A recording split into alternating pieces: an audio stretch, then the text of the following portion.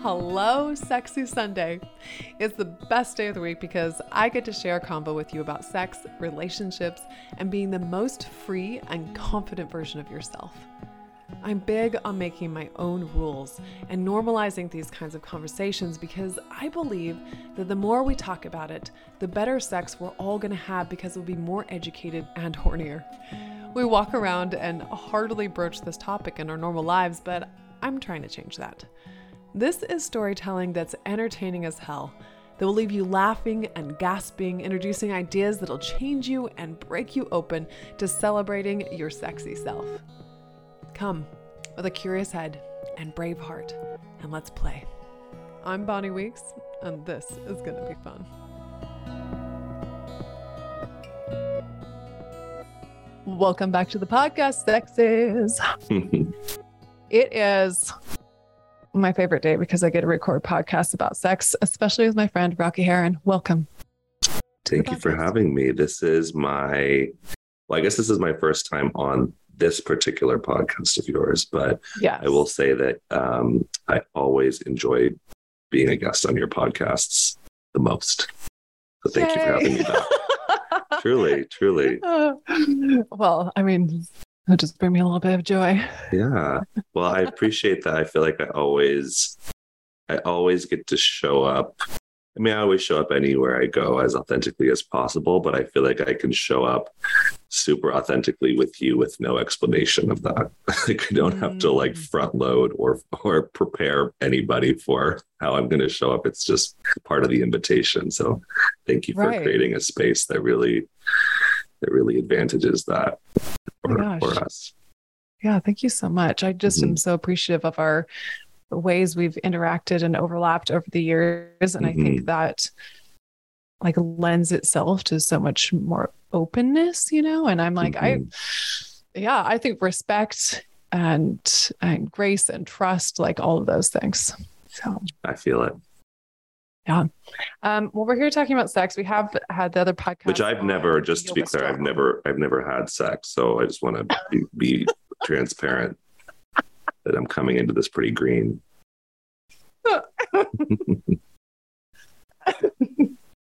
I'm a yogi, so brahmacharya. Right. Yeah, I've committed to a life of celibacy for a while now. So I can share with you what I think sex might be like. I've definitely thought about it a lot. Okay, yeah. In your existence of never having sex, what do you think about sex then, since you haven't ever had it? Well, I imagine sort of like a donut and a banana, and I'm not going to go. We can end this bit. I'll show up authentically and honestly. Oh my gosh, this is amazing. Well, yeah. So what I feel like the last podcast, we've done 2 podcast episodes on Yoga Strong together.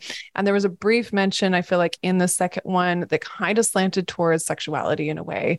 But, here today, then we were like, okay, let's open up everything, acknowledgement, and explore and all the things.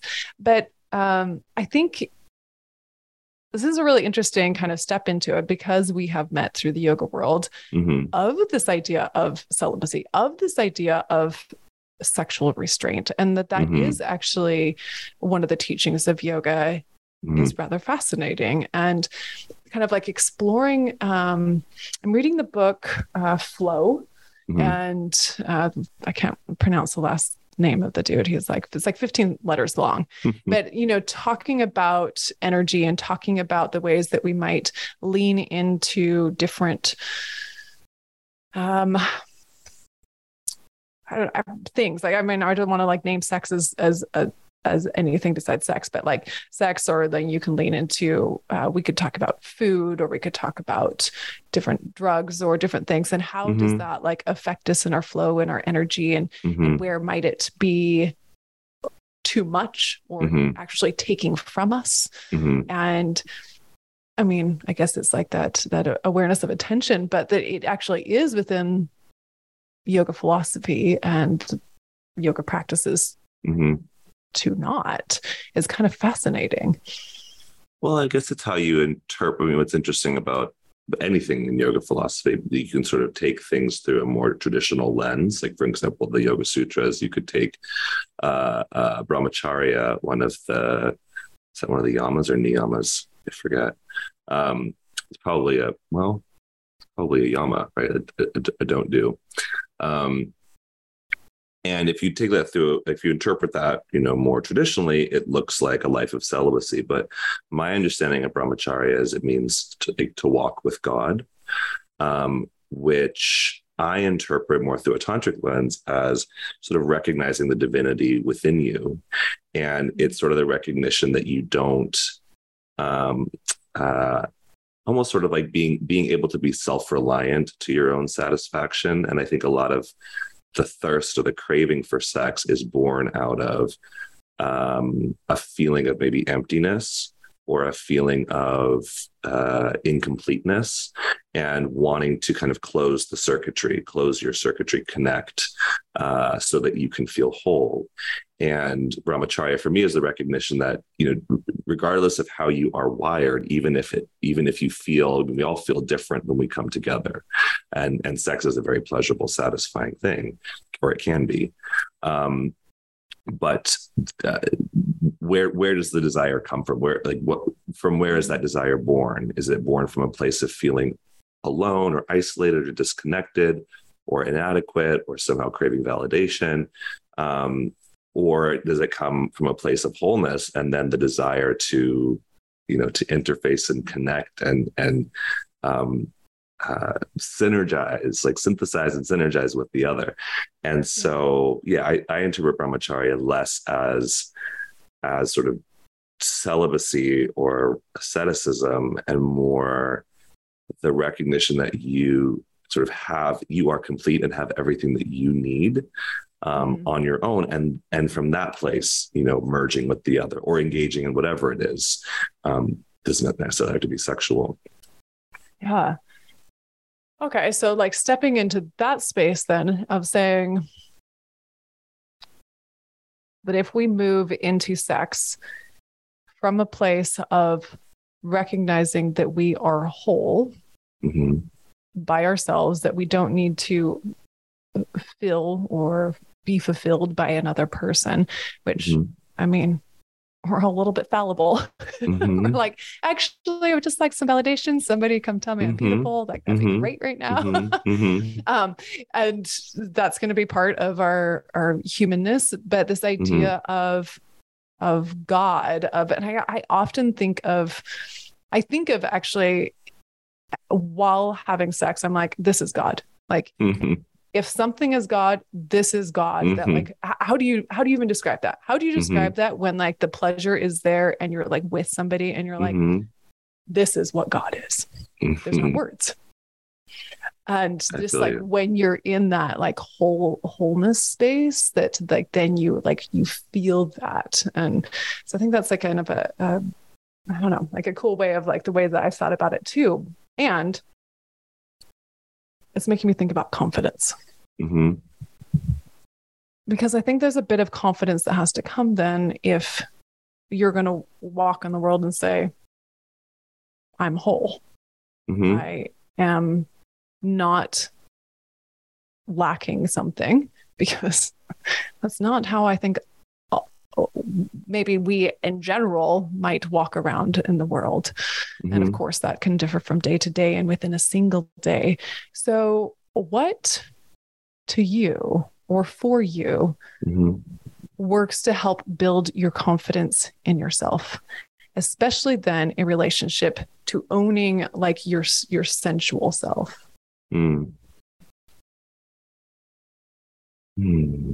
This idea of like building confidence, I think there's I hear a lot of people talk about this, of like, what does that mean and how do you do it? Well, I can share that a big part of confidence is self-love, and having love for yourself is sort of the mundane version of having a more sort of transcendent love of being yourself and being alive and being in the world. And I know for me, I have the capacity, I mean, we all do. I have the capacity to love myself very profoundly.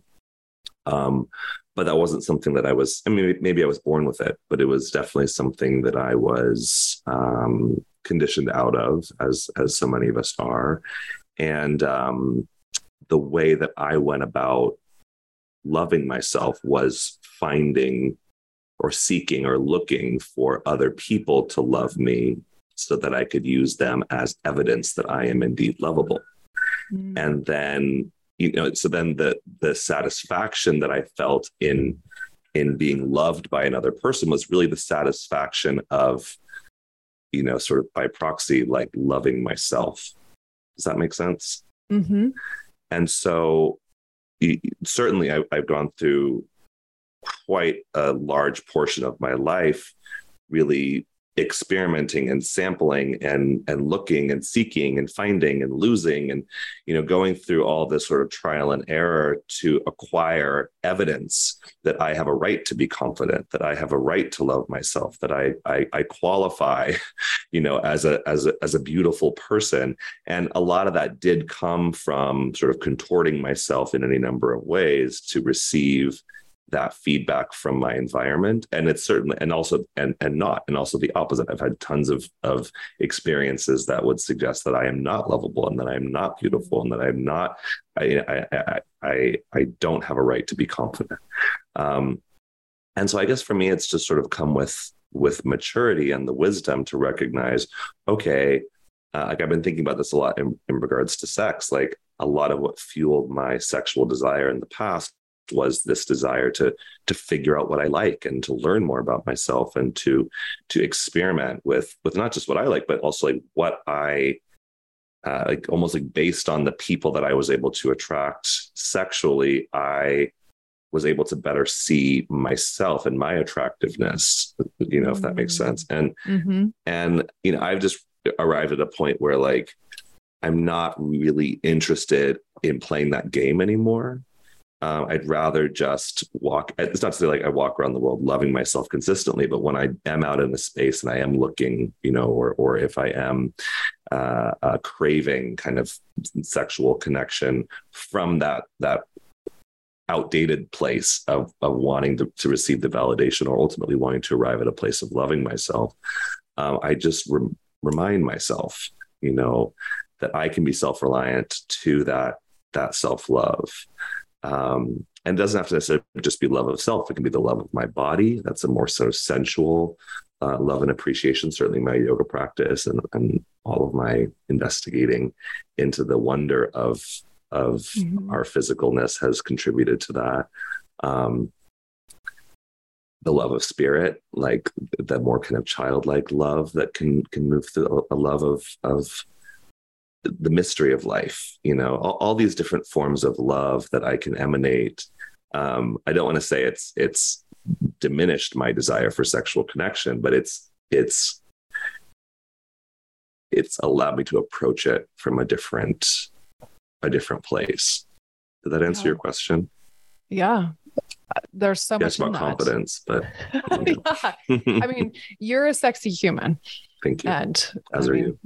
I am happy to have you on the podcast for this conversation, but I think that you're, because of that, I'm like, who's one of my sexy friends? Rocky, right? I feel validated. But I think like your sexiness is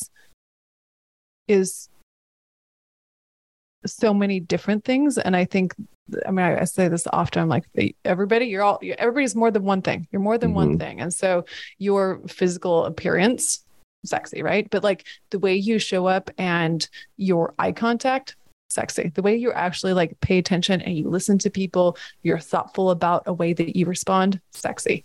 Like the way that you lean into different things that bring you joy, sexy. The way that you walk into a room and you're like confident because of that awareness of self. I mean, your reflection here is like, that's your internal dialogue, hearing that, like, but that is like, it is sexy to me when I don't know, I'm just happy to have this conversation with you because I'm like, I just need to have this conversation out of my own head of like, I think one of the things that is so sexy to me is when people you can tell when people are like, I'm the shit. Not in an arrogant way, not in a like walk on everybody else in order to get there, just like I am. Like just like an I am a sort of presence arriving in the room without power to prove, but just being. And I think that you arrive in that. Thank you.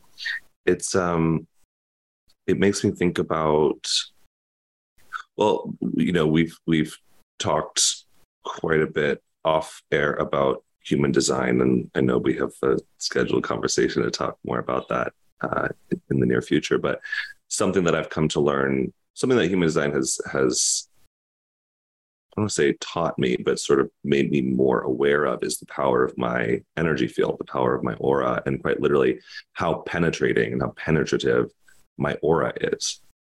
I don't mean that like in sort of a, you know, woo-woo kind of way, but like quite literally that like bioelectromagnetic field that I emanate is very, very affecting and very penetrating. And it's also very permeable. Like I also really take in other people's energies quite a lot. So in a sense, like, can I curse on this podcast? Yes. Like in a sense, like when I walk into a room, I'm aware that like I'm kind of fucking everybody in the room, like with my aura, with my energy. And then add on top of that, like the way that I particularly connect, I have it in my design to be someone. I may have the gate of sexuality, which is really the gate of like bond making and facilitating connection, and penetrating. You know, it's a penetrative gate. And it particularly shows up in my design through the archetype of the one night stand, which is really somebody who can form meaningful, deep, and you know, perfected relationship, whether that relationship lasts for one night or whether it lasts for an eternity. And so I just carry within me this capacity and this interest in deeply connecting with the people that I interface with. And in my mind, it's not like, oh, I want to go deep. It's just like, I often have conversations with people where to me, it just feels like a normal conversation. And to them, they're like, wow, I can't believe we're going so deep. I can't believe I'm sharing this with you. I can't believe, I'm like, oh, to me, this is just where I'm interested in engaging. You know, anything kind of more superficial than that just feels superficial. It feels kind of like small talk and kind of tedious and trivial. It doesn't really interest me. So what's interesting for me when you share that about my sexiness, which I appreciate, is that I also, you know, within the world and certainly within my community, as a gay man, there are the people that are very that are on that same level with me.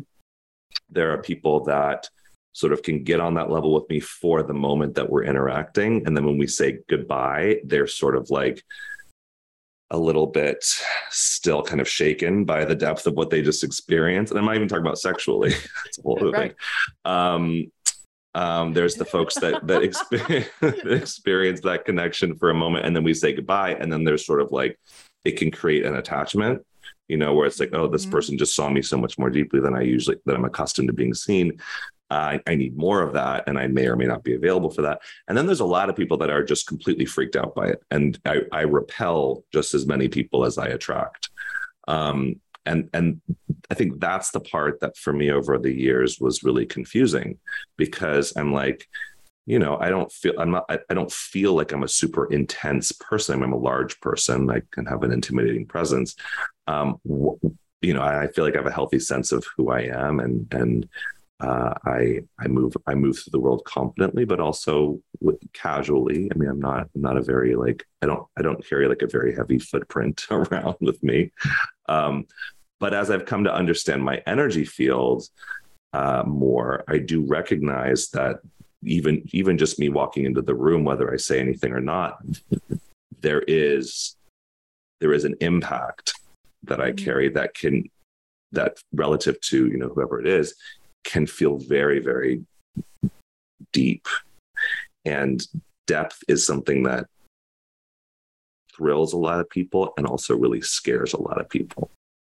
And so I think my sensitivity around all of that has also increased my sensitivity around the actual physical act of sex, because it's interesting that, at least in my community, a lot of guys are way more comfortable literally penetrating each other than they are in having a penetrative energetic exchange. That feels more vulnerable than like actually being inside of somebody, or vice versa. And so I think for me in the past, I was definitely unaware of the impact of my energy. And I was just more aware of like, am I like physically connecting with somebody or not? And so I had a lot more sex, and I was much more thirsty for sex. I mean, part of that was my hormones and all that, but and now I still love sex, but I also I recognize that like everywhere I go, every conversation that I have, every connection that I have that's like sincere and that's real and that's relatively deep, there's a sexual connection within. There's a sexuality in that doesn't necessarily relate or result in like an orgasm, but it in a sense it does. Like there's a satisfaction in that. Yeah, I totally understand what you're saying. I think there is a choice to lean in. And I think that it is sex in that way. I know that same as you're sharing here, the response I've gotten from other from men in different times that I've gone out with different people is the same comment of like, you're really big. Like there's like, or the word intense. And I was like, well, I'm like, I haven't said anything and I'm just vibing. They're like, it's not that you're a tall person, even though you're a tall person. So it's like the same, it's like the same way you have just said it. So I'm like, I understand that. And also having the opportunity to, I think, when I opened my marriage and I was like, okay, go sex, ready, set, go. And, tried a bunch of different things for in a very short amount of time, really, too, where I was like, okay, this is what we're going to try. But I think having the opportunity then to like try on so many different things, to then reflect on things too, to be like, oh, okay, wow. And pay attention to how that affects me, how I feel with it, how other people approach me. Because it is a different sort of interaction where it's like, how deep is the conversation? Is it just, we're going deep and physical, and the way that interaction has gone is fascinating and has allowed me then the opportunity now to, I could recognize like when I am in a room with somebody or whatever, in a conversation with somebody, I'm going to lean in. Like I am leaning into like being there with that person. It is so satisfying to me to like be there and be with them. That does not mean we're having sex. I'm just like there. And I think especially for my interactions with men is that that is often interpreted as if I am there ready to be like, let's hook up, let's do a thing. And I'm like, I'm just not afraid of you. Like, I'm not afraid of you as a dude. Like, I know where I stand. I know that this feels good. And I actually don't need more from you or want more from you. I just like that how we're meeting right here. And this is like, this is amazing. Again, I know this is the human design episode, but can I share something about your design just as I know your chart? So, I'm a generator type. So I have the defined sacral center, which is very much connected to like sex or sexuality, and the availability of sex. So when I talk about this gate that I have, that's the sort of penetrative gate of bond making. It comes out of my sacral, right? It's if there's something that I see that I respond to that I want to connect with, my sacral goes like, yes, and then I move towards that thing. You have actually the harmonic gate that connects with that, but it comes out of your emotional center. You have the open sacral. So like even what you're describing is like, you don't have that sacral energy intrinsic to you, but when you're around it, you are very absorbed by it. You amplify it, you feel it. And you have this gate coming out of your emotional center that points to the sacral. And it's this gate that's all about intimacy. It's called the gate of conflict. But really, it's sort of being open to intimacy or not, right? Mm. It's like an attunement to intimacy, or even sometimes a fear of intimacy. And so it's interesting as you're describing that dynamic of like when you're around somebody with sacral energy that feels, or whatever energy, but certainly Right. like in our exchange, you know, I bring kind of the more penetrative aspect of that, and yours is more, you know, encoded receptive, but there is still you have to sort of lean into that. Mm-hmm. So when there's that energy that's more kind of penetrative and you're open to it, where it doesn't blast you away, where you're like, no, which I'm sure like happens to you plenty. There's plenty of times you're like, that doesn't fit. But when it's a yes, you know, the leaning in is being open to the receptivity of that energy, which can feel very, I mean, there's like rejection that can happen on both sides of that. Right? Like you can be ready to like break down the barrier and penetrate, or you can also be like, I'm letting my barriers down to be penetrated by your energy, whether that's, you know, sexually or again, just energetically. And when that merger is sweet, it's really, really sweet, whether that's through the screen, through conversations, what we're doing right now, or whether that's like through the actual sexual act, it can be very sweet. But when it's not, you know, when it's intimidating, or when it feels precarious, or when it feels unsafe, or when it feels not mutual, it can feel, I mean, if it's just a no, it's a no. But I do, like, I recognize that opening yourself up and it being sort of, and that being intense can feel in a similar way, you know, not great to being willing to like connect and penetrate, and someone saying no. You know what I'm saying? Like it's an interesting dance that we engage in. And certainly the older I get, I'm just more sensitive to the nuances of that.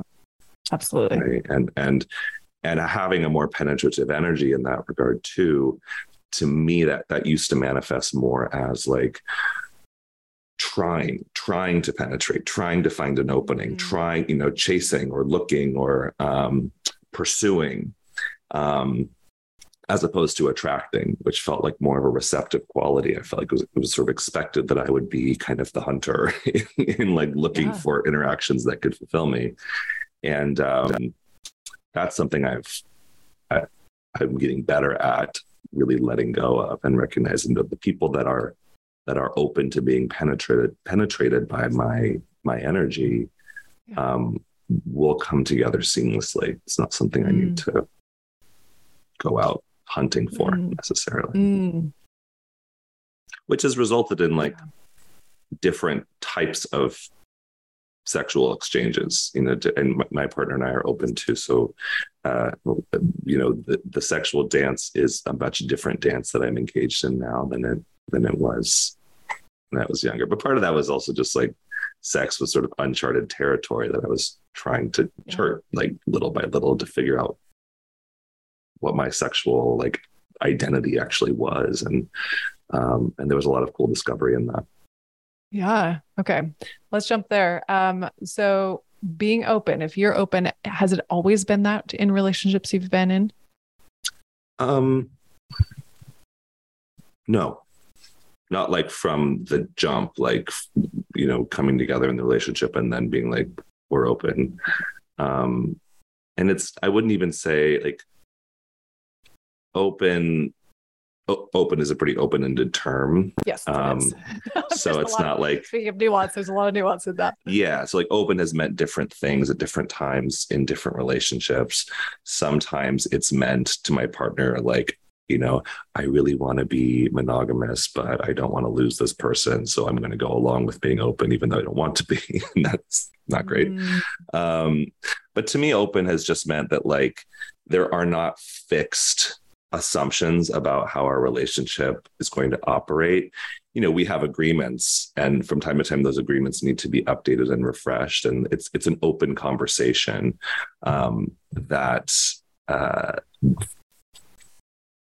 that the way in which we're going to connect with each other and connect with other people is somewhat fluid. It's and in many instances, because it's my partner's first time in an open relationship, like I've had some practice, and I've been able to kind of learn what I'm comfortable with, what I'm not comfortable with, and I can articulate that like sort of going in. And for my partner, it's been more of, sort of like in theory, I'm cool with that. And then we experience it or encounter it. And then he can be like, I'm cool with that, but here's the caveat, or here's what's important to me. And then, so it's an ongoing, evolving, oh, pardon me. It's my coffee maker that might just be haunted. Just Perfect. No, I think having, as a first time, I don't know. Anytime that I went out, when I was first open in my relationship, and anytime I might have gone out with other people who it was their first interaction of being open, I was like, okay, hold on to your seat. Like, there's just a lot to learn. Like, there's a lot to discover about yourself. Yeah. I mean, and I think sometimes the assumption is that being in an open relationship, it means that you don't get jealous, and or that things, whatever that looks like for you. And for me, it's almost more that I'm more interested in exploring jealousy than I am in just removing every possible variable that could produce it. Because I mean, so for me, it's a matter of exploring respect and sort of re-examining and kind of dismantling all of the variables that like were programmed to produce feelings of jealousy or possession. So that's usually the conversations we have. It has less to do with jealousy, like I want you, like you're mine, or I want you to myself, or like that other person cannot have you. And it has more to do with how we navigate that with respect. Mm-hmm. Mm-hmm. Do you find, I don't know if this is a very good question, because this is a forever moving target in a way. Do you find that you have more conversations around your partner feeling like facing what it means to be jealous, or yourself? With like given your prior experience. Yeah. Well, in the past, I think more so my partners than myself. And I think going back to my design, like I have this archetype in me that is very much about connecting with the other, and I can connect with anybody. The other part of like the archetype of the one night stand is that like there's a lot of people that I can connect deeply with that I can only really stand for one night. So like if you're someone that's in my life for a long period of time, like that's a meaningful connection. And a lot of the people that are in my life that I feel very deeply connected to, in many of them I might not even speak to more than once or twice a year, but like once I forge a connection with certain people, that connection can really last. So the barrier of entry for me with sort of a sexual exchange is that like I need to be able to create a connection with you that feels interesting or substantive or synergistic or like even just electromagnetic for the moment, like in that moment. Whereas for my partner, he also has this gate of sexuality, but it shows up in a different archetype for him. It's more in the archetype of friendship and brotherhood. So like the barrier of entry for him is more that he needs to feel like almost like you're friends first. Like he needs to feel comfortable and safe and connected in a more kind of brotherly sense before the sexual dance can occur. And so before we knew our design, that created sometimes a complicated dynamic, because it seemed to him that I was just sort of freely giving my energy away to people or without them having first kind of proven themselves as like, part of the tribe or like, and so and vice versa. Like likewise for him, I would feel like while you're so kind of like you're so particular about who you will let in, like kind of preemptively rejecting other people, you know, like in my mind that felt unfounded. But for him, it's because like he has a really strong filtration system that can tell like if this person is one of my people or if it's not. And unless you're kind of one of my people first, you know, anything beyond that is not going to happen. So definitely my design advantages more of sort of an interest in like sexual diversity, the diversification of connection. Well, again, whether that's like sexually or even just like, you know, we'll laugh, like we'll go out to like a club or something and like he can't find me for a second. And like I'm on the dance floor, like, you know, super up close with someone having a really deep like conversation with like some stranger, and he's like, oh, there goes Rocky, like, you know, and then I'll say goodbye and I'll never see that person again. Like it's just kind of how I connect. So I wouldn't like looking back, I didn't necessarily understand these dynamics with my partner, so there was a lot of just us trying to understand each other and explain ourselves to each other. So definitely like human design has given us, you know, I think a language where we can better understand and respect that, like, and trust. Yeah, that like just because I'm deeply connecting with somebody for a moment or for a night or whatever, it doesn't mean that I'm going to like leave you and run away with them and be with that person. Like it doesn't even mean I'm interested in like an ongoing relationship with that person. It's also not put on. It doesn't mean I'm just sort of using that person. It means like I can be present and connected and available, and then not. Mm-hmm. And that also then they leave shaken as you. They're like, oh my gosh, who is this person? I just said. Well, I mean, at the same time, like if I have connected with somebody, it's not like I will then just ignore them or like not. You know, you reach out to me, you want to have a conversation, you want to, but usually like a lot of times the people that I'll like have a sexual connection with,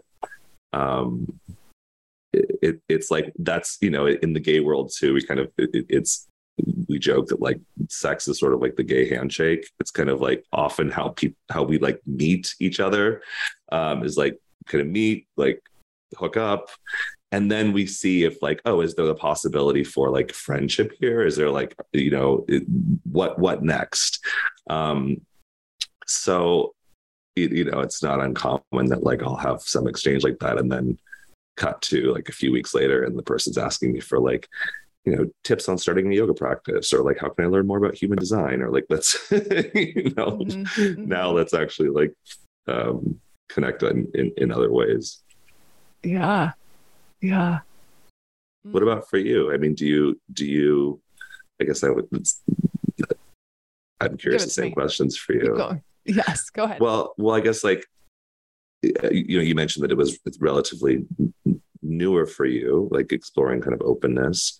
How was that exchange, or how was that dance for you with like jealousy or boundary or respect or feeling disrespected? Like how did that all kind of commingle? Great question. I think an interesting piece of my open relationship story, like I said, you know, when I dove into that, I was married then, and I didn't feel jealous once. And I've always felt like that's interesting. I think in that time, there was two instances with two different people that I felt jealous.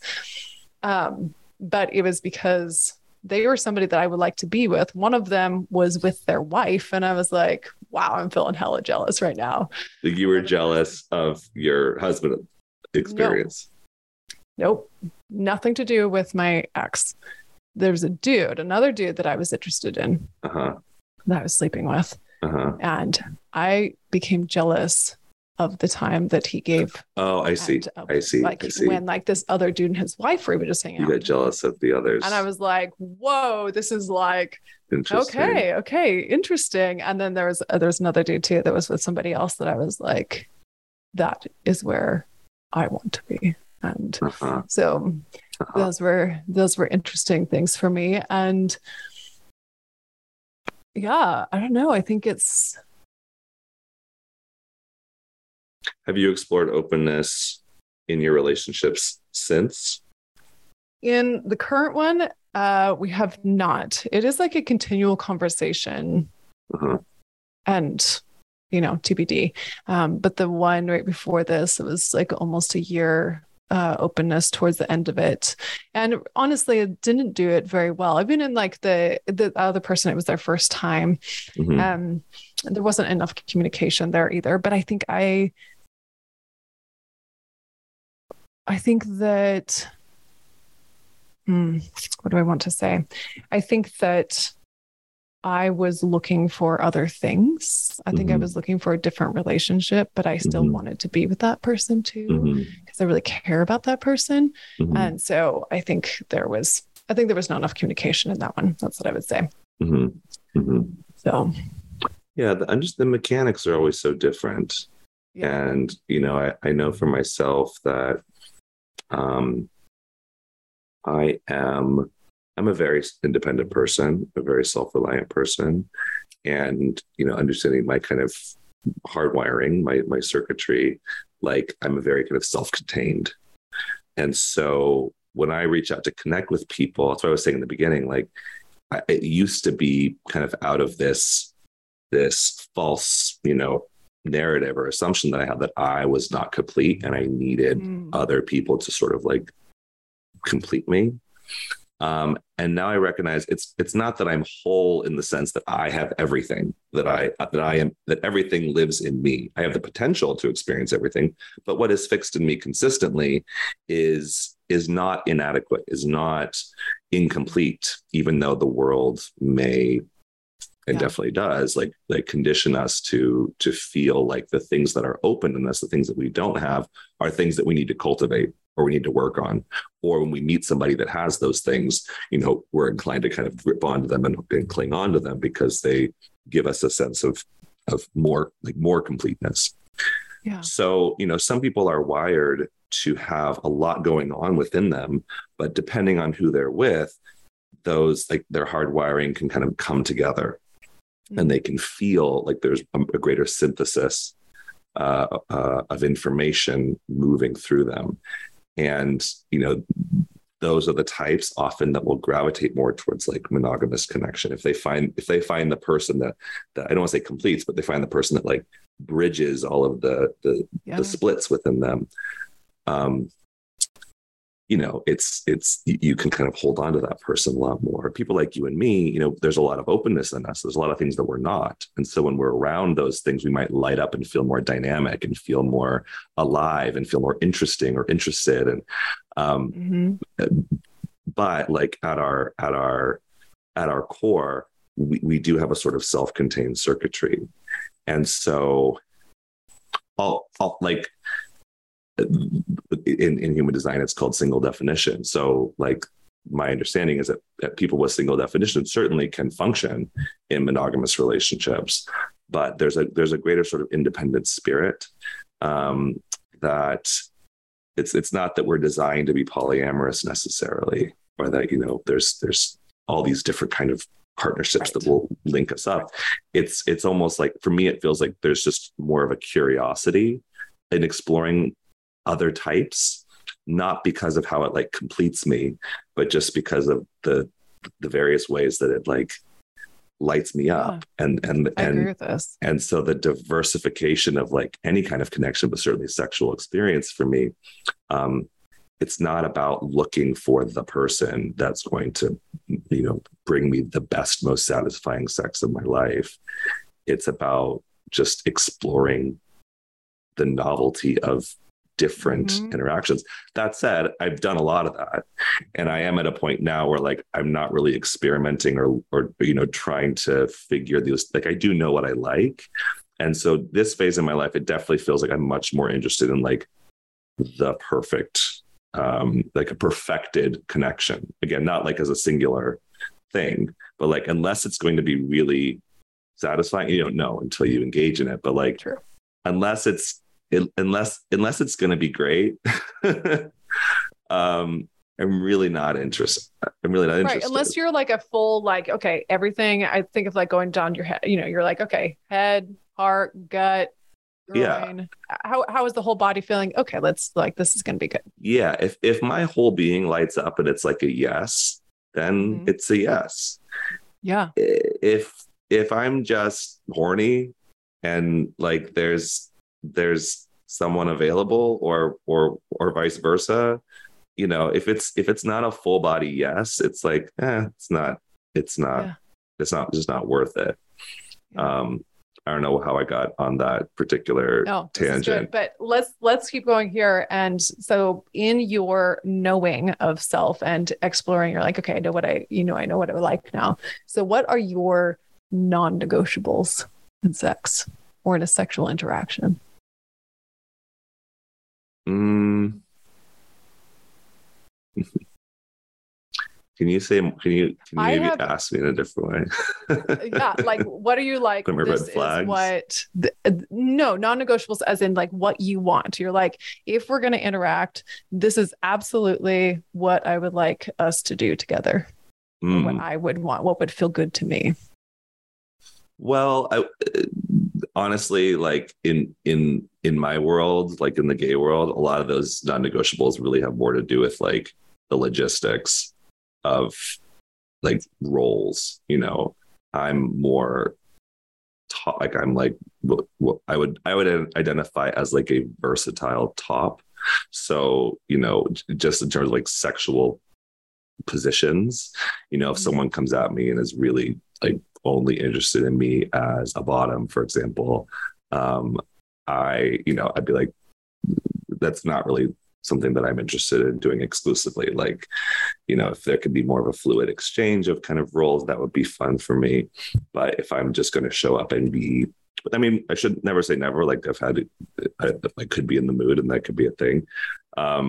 So yeah, a lot. I could go down the list of like what I'm into and what I like, but most of the non-negotiables have to do with like just kind of sexual logistics. With a man and a woman. Not to say there's plenty of opportunity for exploration and like fluidity and all that, but with two men, it's not necessarily assumed that the roles are going to be defined in one way or the other. Like that's why, like, if you are looking on like the hookup apps, like your profile will include like all of your stats and what you're into and all these kind of things. It's a very interesting culture, the sort of hookup culture in the gay world, that like there's the initial attraction, and then there's sort of like the there's the exchange of information to even just see if logistically it's going to work. Yeah. I mean, okay, so is that not what you're asking? Nope, that is what I'm asking, but now I want more. So that's what she said. So how about in regards to foreplay?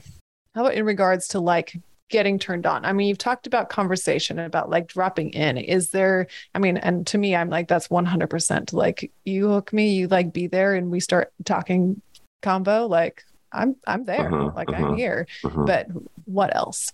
Yeah, I mean, it's not to say like if I'm going to have sex with somebody that like we have to first have a really great conversation. No. Like if the chemistry is there and someone comes over and we're just like locked into each other and we go for it and then we like chit chat afterwards, like that's fine too. I will say that like, I guess, so I don't like quickies. Like if someone just like wants to come over and like bang it out and leave, I'm like, I'd much rather have, time to like, I don't like the pressure. So like pressure is always kind of a non-negotiable. If it's like, hey, real quick, let's just do this. Like, first of all, my body doesn't work that way. Like I need to kind of, as soon as I know that we have a finite amount of time, it actually turns me off versus like turns me on usually. So one non-negotiable usually is like, if someone's like, I only have 30 minutes, come over, and I'm like, nah, let's wait till we have time to actually like vibe together. And that doesn't have to necessarily be verbal, but like I want to be able to get into a rhythm with somebody. Pheromones are really big for me. Like, I couldn't identify it's subtle, but like the chemistry of like someone's taste and someone's smell and their flavor, like I can, hook up with the most beautiful, attractive person ever that like, checks every box in terms of like what I'm into. But like, if the flavor is not correct, it's a big turn off for me. So like, that's something you don't know until you meet up with someone, or, unless you meet out and about, like, that might be what initially hooks me with somebody. Physically, I there's a particular body type that I just like the feel of. In terms of like height, I don't care. Like, I'm really tall. I mean, my last partner was like, I think 5'3" or 5'4". So like, because guys will come up to me and like, I don't know, they make assumptions. I'm only must be into like other guys that are tall. Like, I don't care about that. Pheromones and kind of like body type and how it feels. Historically, I'm not a big like hairy hair lover. So, there's different types. There's different types of guys. And like in like our vernacular, there's, we call them the different tribes, like there's the bears and the twinks and the jocks and the this and the that. So yeah, I tend to gravitate towards a smoother, more manicured, manscaped body. Do you want more? I mean, like, this is great. Like, you're doing great. Yeah, anyone out there that like meets these like requirements, we can reach out to me. Link in bio. Right. Slide in my DMs. DMs/OnlyFans. Yeah, and there was one I was going to share that was less kind of aesthetic and superficial, but I forgot what it was. No, but I think my. Oh, I remember. Can I share this one? Yes. So I don't like it when I'm fetishized, or when somebody like sometimes guys will see me and want to kind of like cast me. I'm not a really like kinky guy. I don't have a lot of like fantasy where it's like, oh, I'll play this archetype for you and you'll be this archetype for me, and we'll just like, I'll just pretend I'm a different person. Like, when it comes to sex, I really like the collaborative nature of it. And I really, the best kind of sex for me is one where like we're both interested in like pleasuring each other. So, there's a lot of types in my community that like they really want to be dominated, they really want to be submissive, and they want like, they want to call me daddy, and they want to do it, they want me to like just completely like dominate them. And I'm a big person, but like, and I can dominate energetically, but I don't like it when there's assumptions made that like, oh, I must be into this particular thing. And so guys kind of just come at me hard with like a particular like role, and then without even paying attention to like, oh, is that what I like? Because that's really how I interplay with sex, is like paying attention to what is pleasurable to the other person. And when that's mutual, you can like build something and create something that's really satisfying. Absolutely. Well, it is this whole dance in between. I mean, just because you're tall doesn't mean you don't want to be the little spoon. Sometimes. Sure. Make me feel small. Hold me. Exactly. But I think I am appreciative of this conversation too, as my oldest, who's 16, he's now had his first kiss and had his heart broken by the same first kiss person. He's like, get that heartbreak out of the way early. Oh my gosh. She's like, I just been trying so hard, and like I was finally excited to just be with somebody, and I was just like, I think you've been messaging people for like 3 months, like we're gonna be okay. But just like I'm having these conversations where he's bringing up about aesthetics and about like attraction, and I've told my kids, I'm like, if I lined up the people that I've kissed, they look so vastly different from each other. Like there's so many different people in there. And that's exciting to me. There's, it's all energy of sorts and experimenting. And so I kind of like, it's like this part of conversation with him of like validating, like, yeah, like there is going to be an attraction. And also that can look like a lot of different things. Mm-hmm. And for him, where he is looking for a certain aesthetic or like, well, this person is this, or this person is this. And with this person that broke his heart, he's like, you know what? She was really cool because, some of the girls who were cute, they're just kind of like a trophy girlfriend. All they do is they look cute, and then Mm-hmm. like Mm-hmm. that, like they can't even have a conversation with me. And this person could actually have a conversation with me. And so I think there's like ways that we're attracted to each other and why we're attracted to each other. It's interesting watching somebody kind of come into that and be at the very beginning of that. And so it's all very valid. And I think as we get older, then we just can like process that nuance just a little bit more.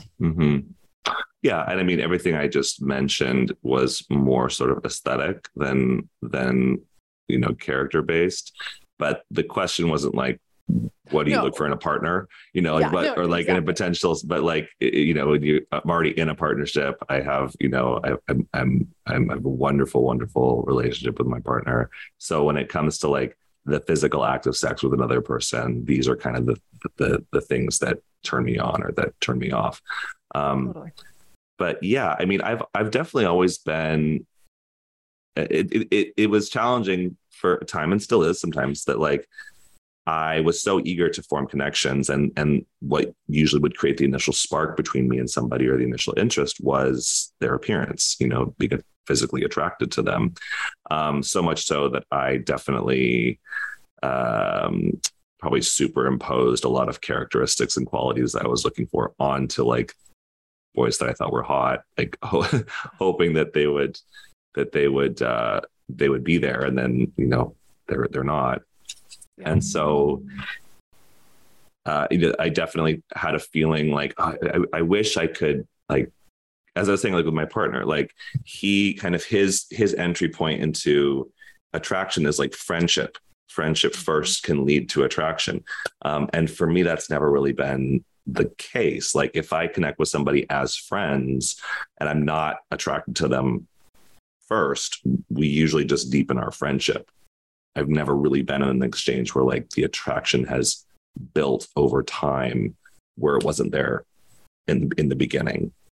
And so, yeah, it takes some time to kind of like parse through what makes you compatible with somebody just as like two humans versus, what makes you want somebody because of like physical attraction. And it means like when it's there, it's actually more special when you can be really physically attracted to somebody.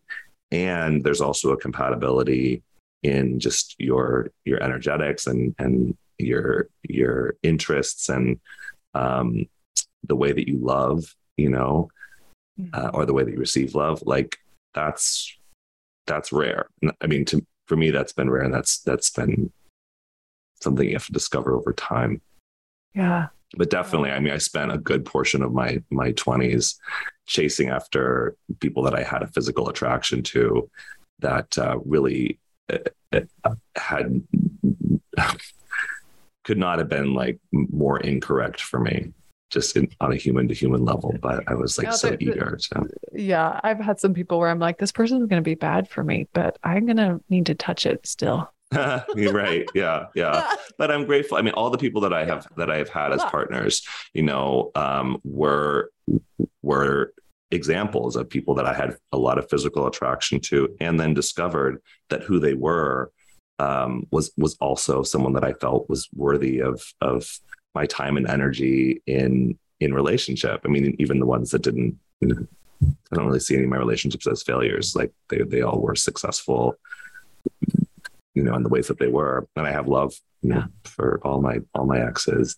But yeah, that's sort of what the relationships that stuck and that were meaningful and that I chose to go the distance with, for the time that we did. Were sparked initially through physical attraction. And then it was like, oh, surprise, you're also a wonderful person. Yes. Yeah.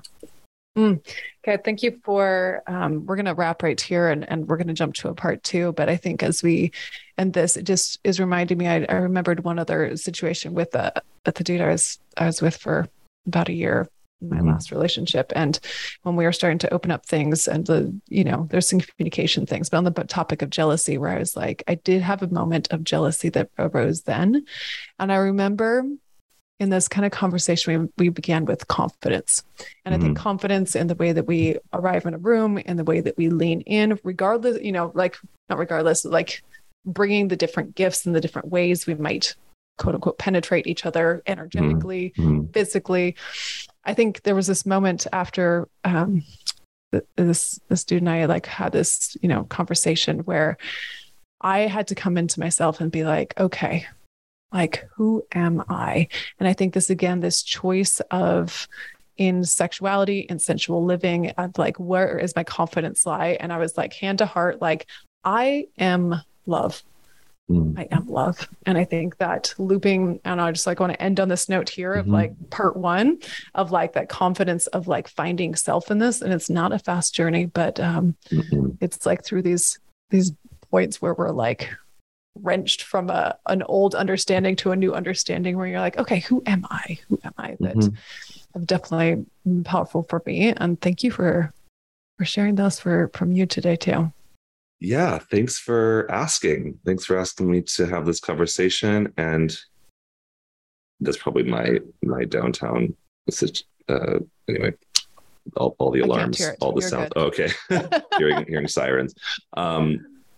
Yeah, thank you for asking me to participate, and thank you for asking these particular questions. I am such an open book, but it's rare that anyone has wanted to know this about my sex life, certainly in a public way, and it's nice to be able to share. Certainly, as a gay man, there's a lot of shame and there's a lot of kind of secrecy that enshrouds our, it's probably for anybody, that enshrouds our sex life and what we were willing to share and disclose. And I just appreciate that you're interested in shining a light on these things, because I think they're universal themes, whether you're gay, straight, whatever. But it's cathartic just to let it all be out in the open. So thank you. Thank you. Well, I'm excited for part two. Yeah. Anybody who's listening, stay tuned. Jump to part two, where we're going to dive into some more. Okay. So keep it sexy, y'all. And we'll talk to you soon. Cool. Thanks, Bonnie. Thank you so much for getting your sexy on with me today. Hearing what you loved, what you learned, or what you're going to share with your lover makes me so damn happy. You can jump on my weekly Sexy Sunday email. You can find that link in the show notes and we can connect through there. And it would super turn me on if you left a rating and review about how much this podcast is giving you life. Until next time.